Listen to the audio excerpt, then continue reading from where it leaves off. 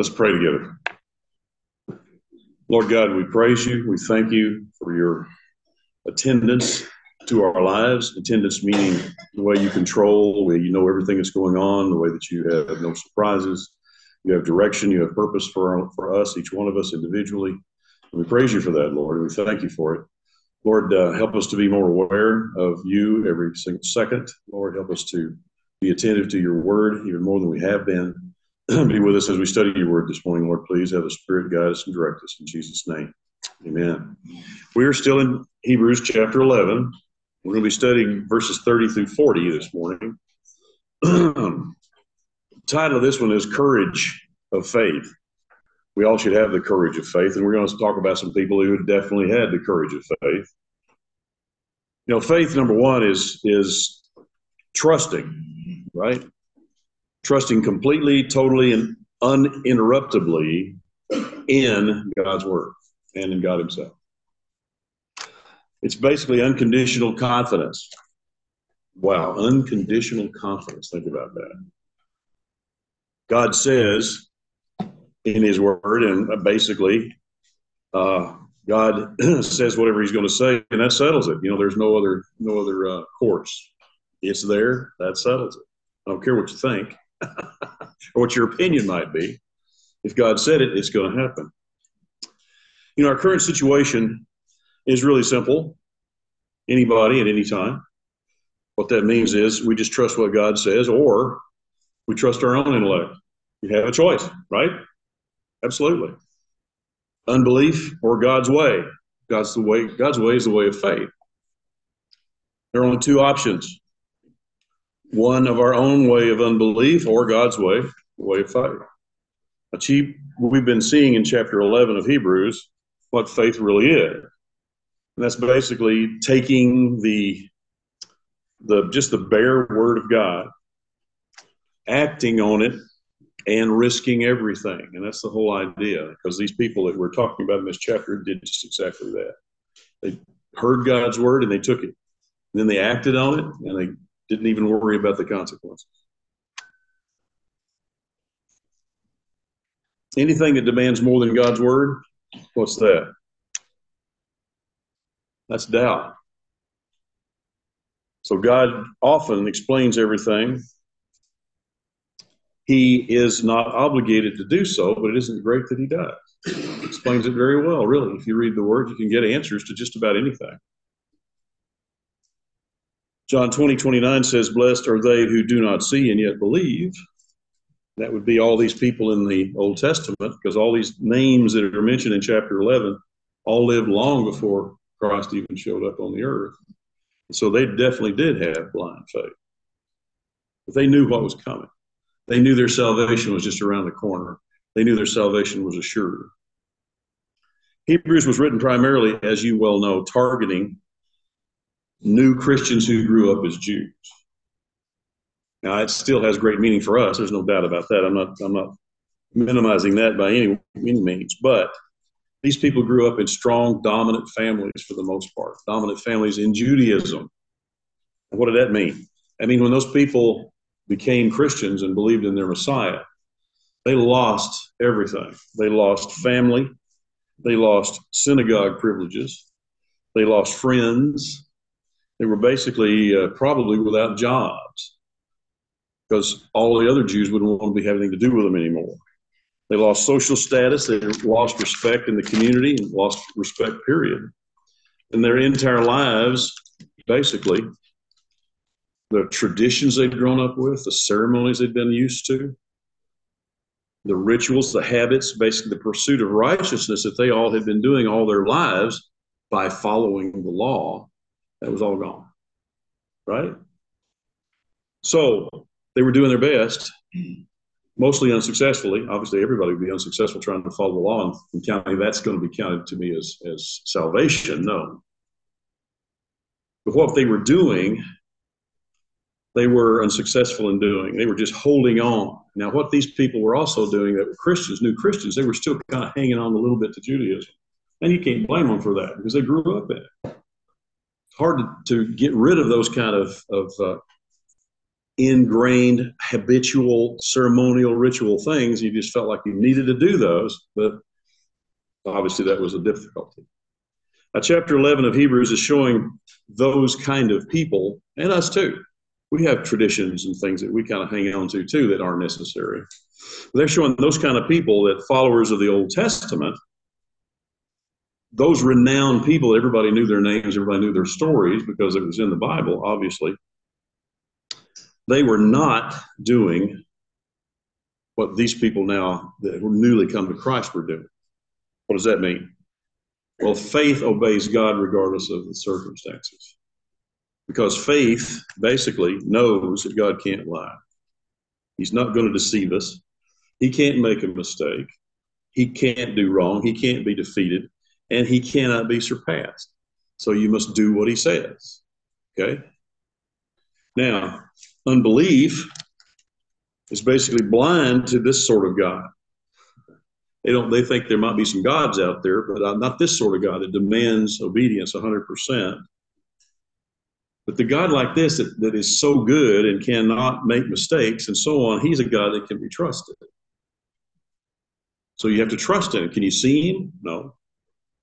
But you can listen to the witness of what this chapter talks about and understand that he's real, and you can trust in him. Unbelief is by sight. If I don't see it, it doesn't matter. I'm not going to pay attention to it if I can't see it, feel it, taste it, touch it, whatever.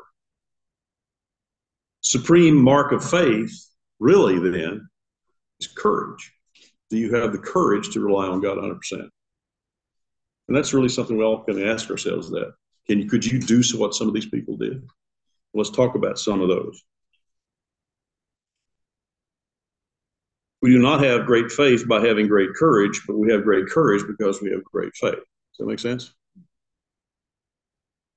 So courage is demonstrated in this particular section 3 different ways. It conquers struggle. Faith also continues even in suffering. That's one hard to grasp. And faith also depends on the fact that salvation is there and we must trust in it. You can't see it, you can't feel it and touch it yet. Those people in the Old Testament, they didn't even know who was going to bring faith, who was going to bring salvation. They didn't even know. They trusted. Okay? So the first one, conquering in struggle. Those are verses that we'll go to here in a second. We have to struggle because we're not of this world. Why do we struggle then? Because we don't do things the way everybody else does them. Only weapon we have really is faith. Faith in God, because he is the ultimate. He is creator God. He is without fault. And that because we have that kind of faith and our struggles occur, it's only by faith that we can handle those struggles properly. Now, the first one he talks about here is in verse 30 of chapter 11. He says, because of faith, the walls of Jericho fell down after they had been encompassed for 7 days by the Israelites. Okay, well, what about that? Let's talk about that for a second. I like to go back and kind of put myself in those conditions. What was going on? Okay. Well, this is about 40 years after they left Egypt. And what had happened during those 40 years? Well, they left Egypt. They were pursued by Pharaoh. Pharaoh was defeated because God drowned everybody, drowned the whole Egyptian army in the Red Sea when he brought it back down together. Let the Israelites cross over the Red Sea first as he separated the waters. But then he killed all of Pharaoh's army. But then Moses sent spies into the promised land and said, go see what we have to face. And they came back, and 10 of the 12 spies came back and said, we can't handle those giants. We can't handle those people. They're too fortified. They're too strong for us. We can't do that. And the other 2, Caleb and Joshua, said, yeah, we can do it. Let's go. God said, no, unbelief here means you guys can't go. So walk in the wilderness for 40 years. Now, where's the wilderness? It's in Midian. Now, I don't think Midian was quite as bad as it looks today. Back then, it probably wasn't quite as bad, but today it's just devoid of any greenery at all. It's just desolate country. You can Google, and don't use Google. You can look up what it looks like over there, and you can find Mount Sinai, and it's actually across the Red Sea in Midian, just like the Bible says. But it's just desolate country. So they came out of that desolate country, headed north, and the first place they came to was basically the crossing of the Jordan River at Jericho. Now, Jericho was a fortified city. Why was it fortified? Well, it's across the river in Israel, and all the enemies of Israel were back on the other side, on the east side of the Jordan. And so they fortified that city dramatically. There was a wall, probably there was a couple of walls around that city. And they could have been as high as 30 or 40 feet. They could have been as wide as 16 to 20 feet wide. So they were very well protected. So the Jews come there, and the very first task that's facing them, we got to conquer this city. And look at that wall. Oh my goodness. How would you feel? What are we doing here? How are we going to do this? We can't do that. We can't tear that wall down. There's a whole bunch of us. How many people were in the army? Well, hundreds of thousands. There's a lot of people, a big population. How are they going to tear down the walls? How are they going to get into the city and get control of it? Well, God says, just trust me. Here's what you got to do. March around it for 7 days. Do what? What's that going to do? And then on the seventh day, march around it not once, but 7 times. And then blow trumpets and shout real loud. And they're going, what? What's that going to do? That doesn't make any sense, right? But God said it. So they trusted him. And what happens when they did? The way I envisioned it, the way they show a kind of cross-section of Jericho was it was kind of built on a hill, and the walls were built in such a way. There was an outer wall and an inner wall. And when they shouted, God knocked the walls down. And when they knocked them down, they kind of fell down the hill. And so they just fell down flat, so they could just walk right into the city. Isn't that interesting? So God wanted them to understand this was impossible. You could not do this unless I did it. And he did. Once again, do you believe such things? Absolutely. Believe everything the Bible says. So that's what happened. Faith looks foolish. What do you suppose was shouted down from the walls as they walked around that city for 7 days? Ooh, I'm afraid. They were getting taunted constantly. What are you guys trying to do? God wants us to see the pride of man. And so he gave them the chance to see the pride of men there. But he says, just stand back and watch what I'm going to do. And of course, he brought the wall down. And that was really bringing down the wall, but it's also bringing down the pride of men, too. Think about it that way. So that was interesting. The Jews were willing to do anything God wanted them to do because probably they were thinking, if we don't do that, we'll have to go back and wander in the wilderness for 40 years until we all die out, and then the next generation will have to do it. So don't know that. That's probably true. Now, look at verse 31. Prompted by faith, Rahab, the prostitute, was not destroyed along with those who refused to believe and obey because she had received the spies in peace. Now, who was Rahab? Very unlikely candidate for this. Very unlikely. Number one, she was a Gentile, not a Jew. Number two, she was a prostitute. Number three, she was a Canaanite. That's what God targeted. We got to wipe out the Canaanites, right? But even that, she was even more than that. She was an Amorite. What does that mean? Well, that's a race that long before had been targeted for destruction. Why? Because remember Og, king of Bashan? Amorite. Og had a bed that was 13 and a half feet long. What's 13 and a half feet? This table right here is 7 feet long. 2 of these tables put together, his bed was that long. How big was he? We don't know. He's a big guy. He was an Nephilim. That was an Amorite. God said, wipe them out. She was an Amorite. How about God's grace and mercy is open to all who receive it, though, right? Regardless of who you are. Here you go, guys. If anybody ever says to you, and there's a lot of this going around today, Christianity is too exclusionary. You guys are intolerant. You got to do what Jesus says to be saved, right? Yeah, that's true. That's right. And yeah, we are. We basically are pretty intolerant. That's correct. That's correct. But we're open to anybody, regardless of who you are, where you come from, what your old religion was, Whether you're a giant or not, the giants can't be saved, by the way. Nephilims can't be because they're half fallen angels, so they can't be saved. But anybody else can. All you have to do is just believe what Jesus says and accept his sacrifice. So the difference in Rahab from the rest of Jericho, she believed in God. Now, it's kind of hidden, I think, in the scriptures, but I think all those people in Jericho knew exactly who God was. God of the Hebrews, okay? And he is the most powerful God. They'd heard all the stories. But she was the only one in that city that believed. And because of her faith, then her family was spared. That doesn't mean they were saved. It could have meant they were saved later. Don't know that for sure, but she was. She was saved. Now, who was Rahab? She had a son, and her son's name was Boaz. So she was the great-great-grandmother of David and in the line of Christ. So that's reward if I ever heard of it, right? 32 and 33 and 34. It says, what shall I say further? This is the author of Hebrews talking to those Jewish guys and women that have accepted Christ but are still struggling with their faith. He says, and what shall I say further? For time would fail me to tell of Gideon, Barak. I'm going to say that differently. I don't like that name. I'm going to say Barak, okay? Simply because I don't like the other pronunciation.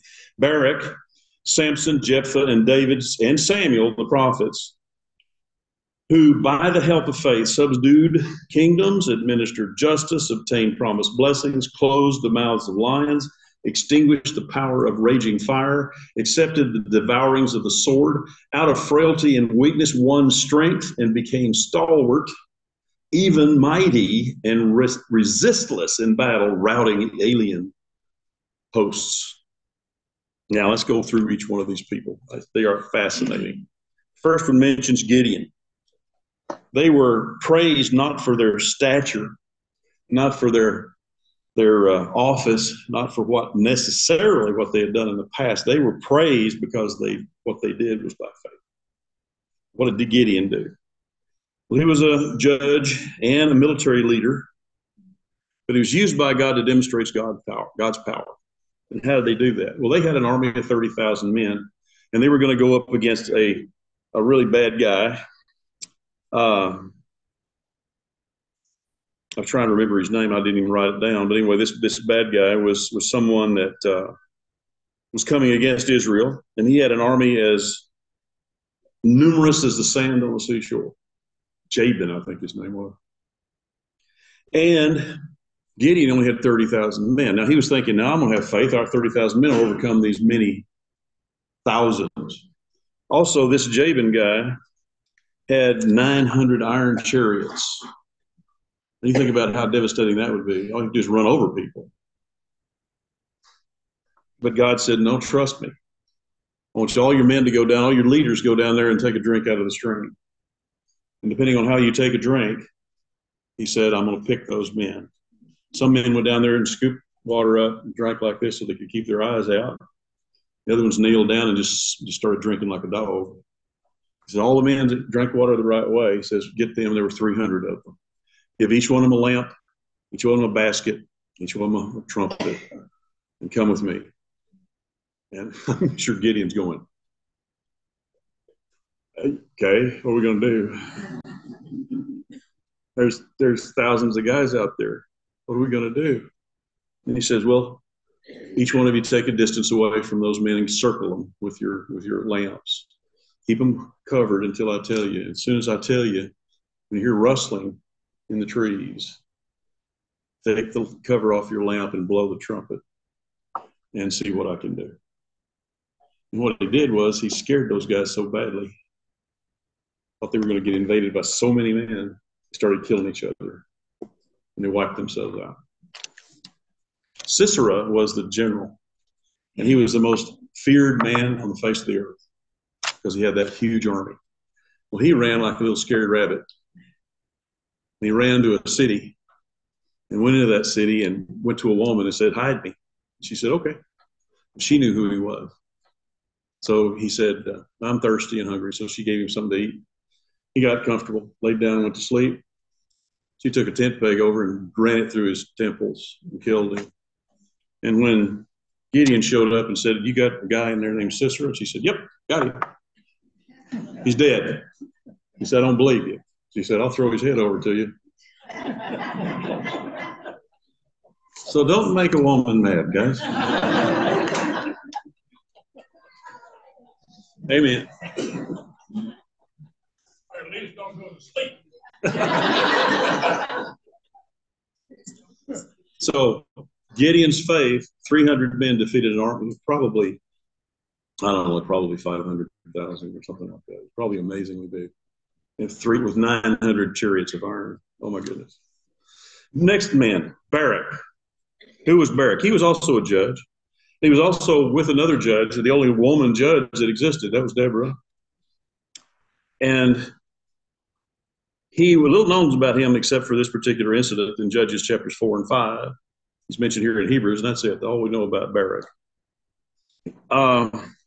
What happened in this particular one, they were again facing a huge army, and they only had 10,000 men from 2 tribes. And the deal was, Deborah had said, we can amass an army from each one of the tribes. We can get 5,000 men out of each tribe. That'll give us 60,000 men. We're not going to do that. We're going to use 2 tribes, Naphtali and Zebulun. We're going to just 5,000 men from each one. And we're going to go fight this guy. Deborah said that. She's a prophetess as well as a judge. And so Barak says, "Okay, let's go, but you're going to come with me." That would never happen. Woman coming with him in battle, but she said, "Yeah, I need you to go with me because you're my judge, so I want you to come along." So she did. Judges 4:15 says, "And the Lord routed this army and killed them all." Barak accepted this, said, "Wow, isn't this cool?" His faith allowed him to do it. Next one, Samson. I love Samson. I wrote this down, guys. I want you to hear this. This man is not really known for his faith. His physical strength and gullibility are what we know about. But I called him, and this is me now, I called him an immature, self-centered, gullible, out-of-control man most of the time. And he was. Absolutely. But when it came down to the final thing, he was a man of faith. He never doubted where his power came from. It didn't come from his hair. It came from God. As a matter of fact, Judges 13:25, 14:19, 15:14, and 16:28 tell us that every time he needed his strength, it came from God, not from his hair. So what happened at the end of his life? He was weakened, but he came back strong. And of course, he did what God wanted him to do. He took down the Philistines. He got a haircut, but that was part of the sign of him being strong was the fact that he had long hair. But that really was the reason. Like I said, those 4 verses in Judges say he got his strength from God.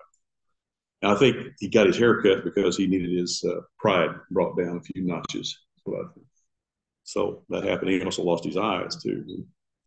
Then the next guy they mentioned is Jephthah. Who was this guy? He was a judge before Samson.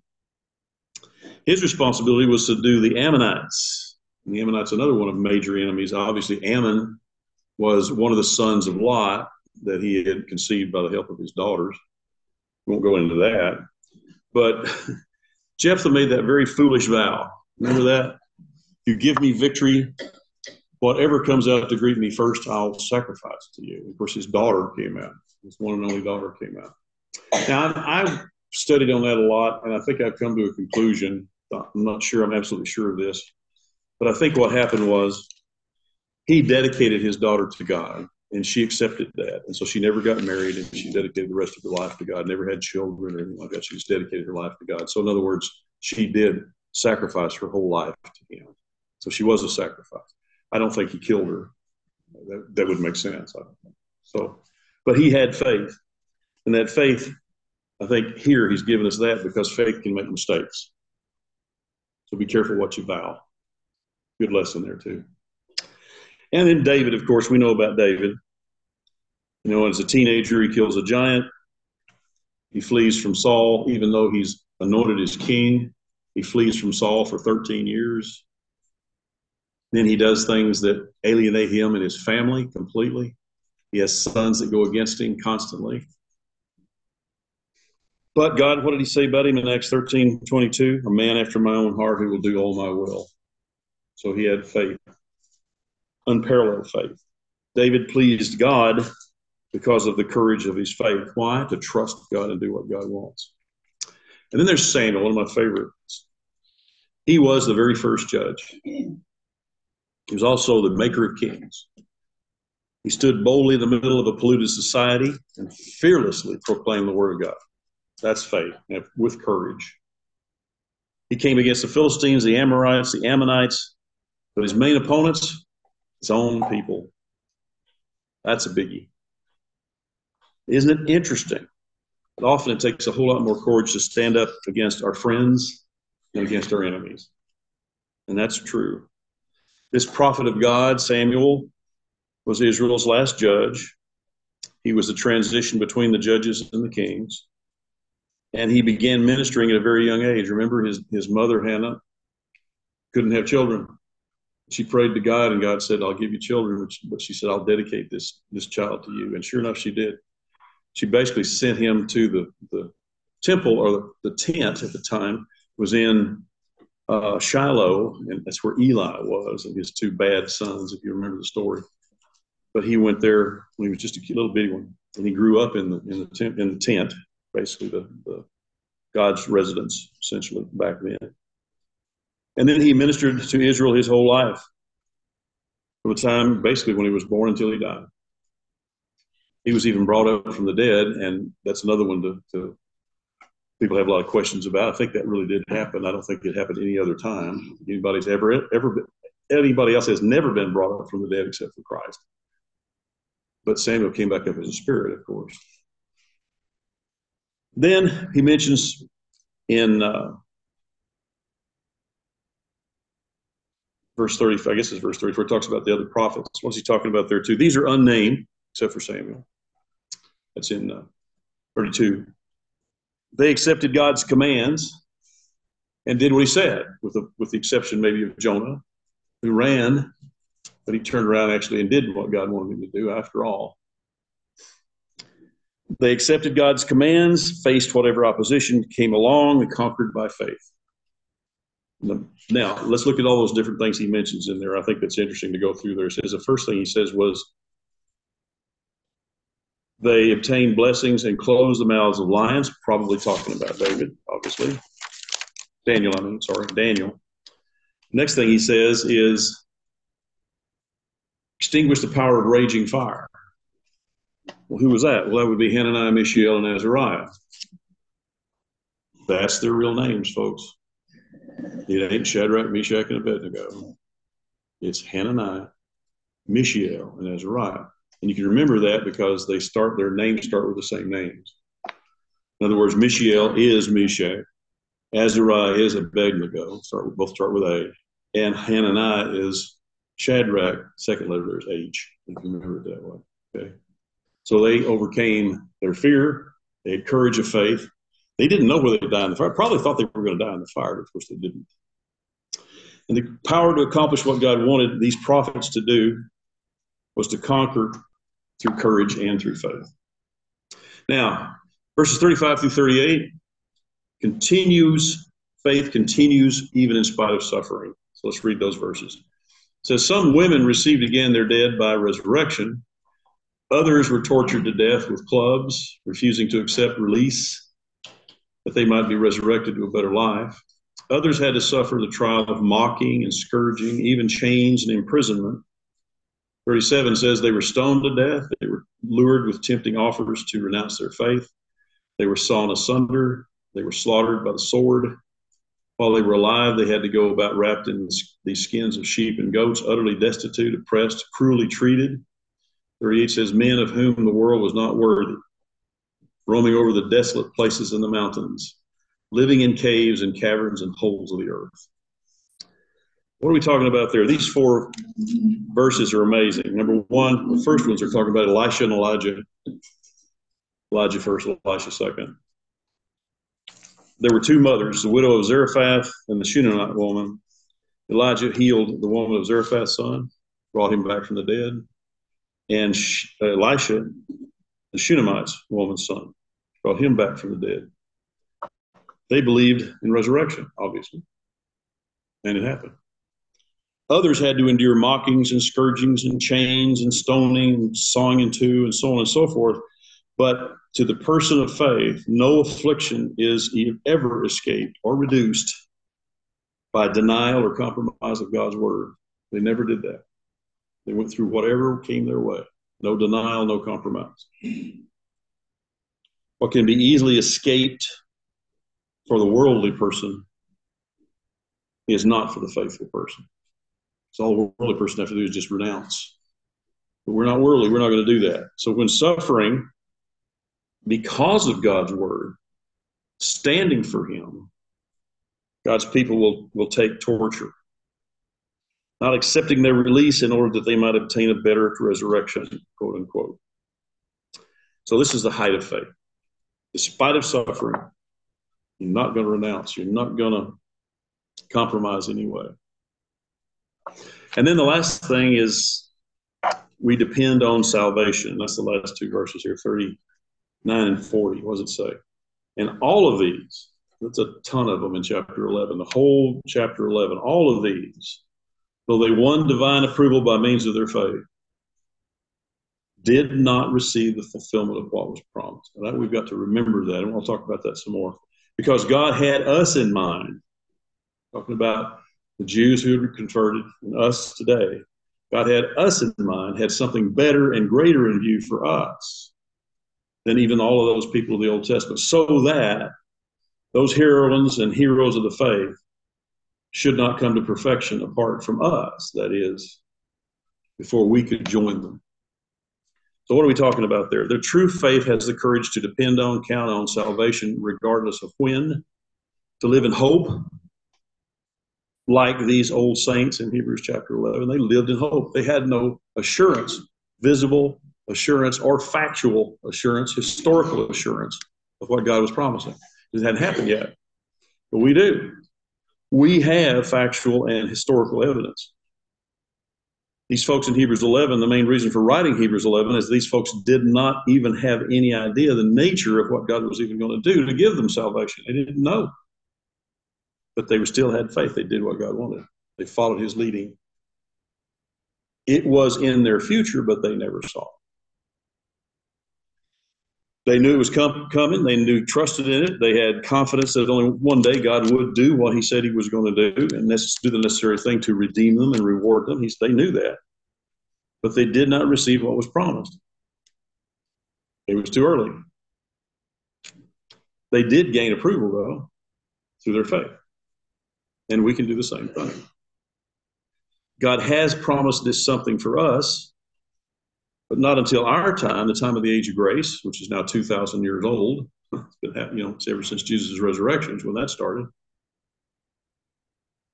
Salvation was completed, and we know about it. We have that factual, historical proof.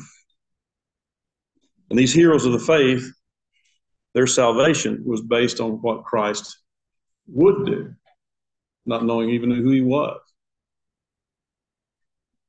Our faith looks back. Their faith looked forward. But these Hebrews 11 people were certainly not second-rate believers. In fact, their faith was probably stronger than ours. So they believed, yet suffered, struggled, all the while, what? Depending upon the salvation that they knew was coming. They had no idea how or when. They just knew it was going to happen. Today, we have less faith than they do, in my opinion. But we have the greater light. So our faith should be stronger, really. But is it? But is it? I think everybody in this room it is. But many Christians don't have any idea about why or who or when. They don't have any idea of the history, what they went through back in the Old Testament, what they're going through now. How does it relate to the Old Testament? How do we even know those things? Because they don't read their Bible. I feel sorry for the ones who've been brought up in the traditions of religiosity, because they don't know anything. They don't read their word. We must always remember John 20:29, blessed are they who did not see and yet believed. And basically, that we fall into that category too, although we don't have the history, the historical fact that Jesus did die and was raised from the dead 3 days later. We know that. He arose into heaven. He's there now sitting at the right hand of God. But we never saw that. So blessed are they who did not see and yet believe. So we fall into that category too, but especially those before Jesus. They really did fall into that category. And we must look to them as examples of what we should be like. Anybody have any comments?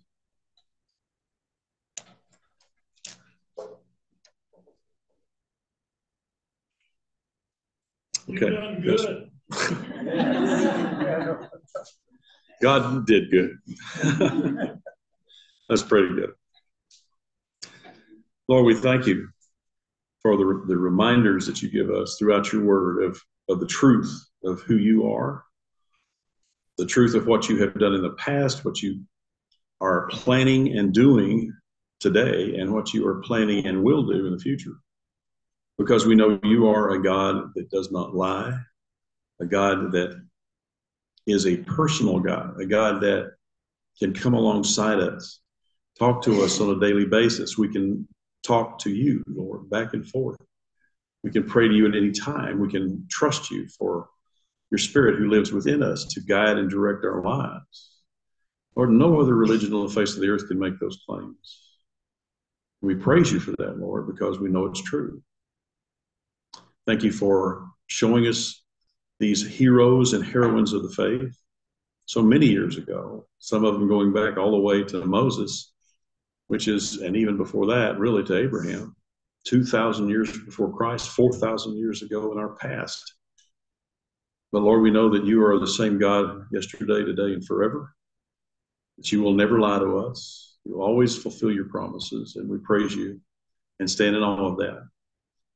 So help us to grab a hold of that, Lord, and hold on tight, because this world is falling apart. But that's by design. That's what we're going to talk about tonight. That we know we're in the end times. We know that your return to call us up is not that far away. But even if it is, Lord, that doesn't matter, because we know we will eventually be done that way. We will rise from the dead or rise from life in the rapture. And Lord, we praise you for that knowledge and the assurance we have. Watch over and guide us through this week, Lord. Thank you for the wonderful weather we've had.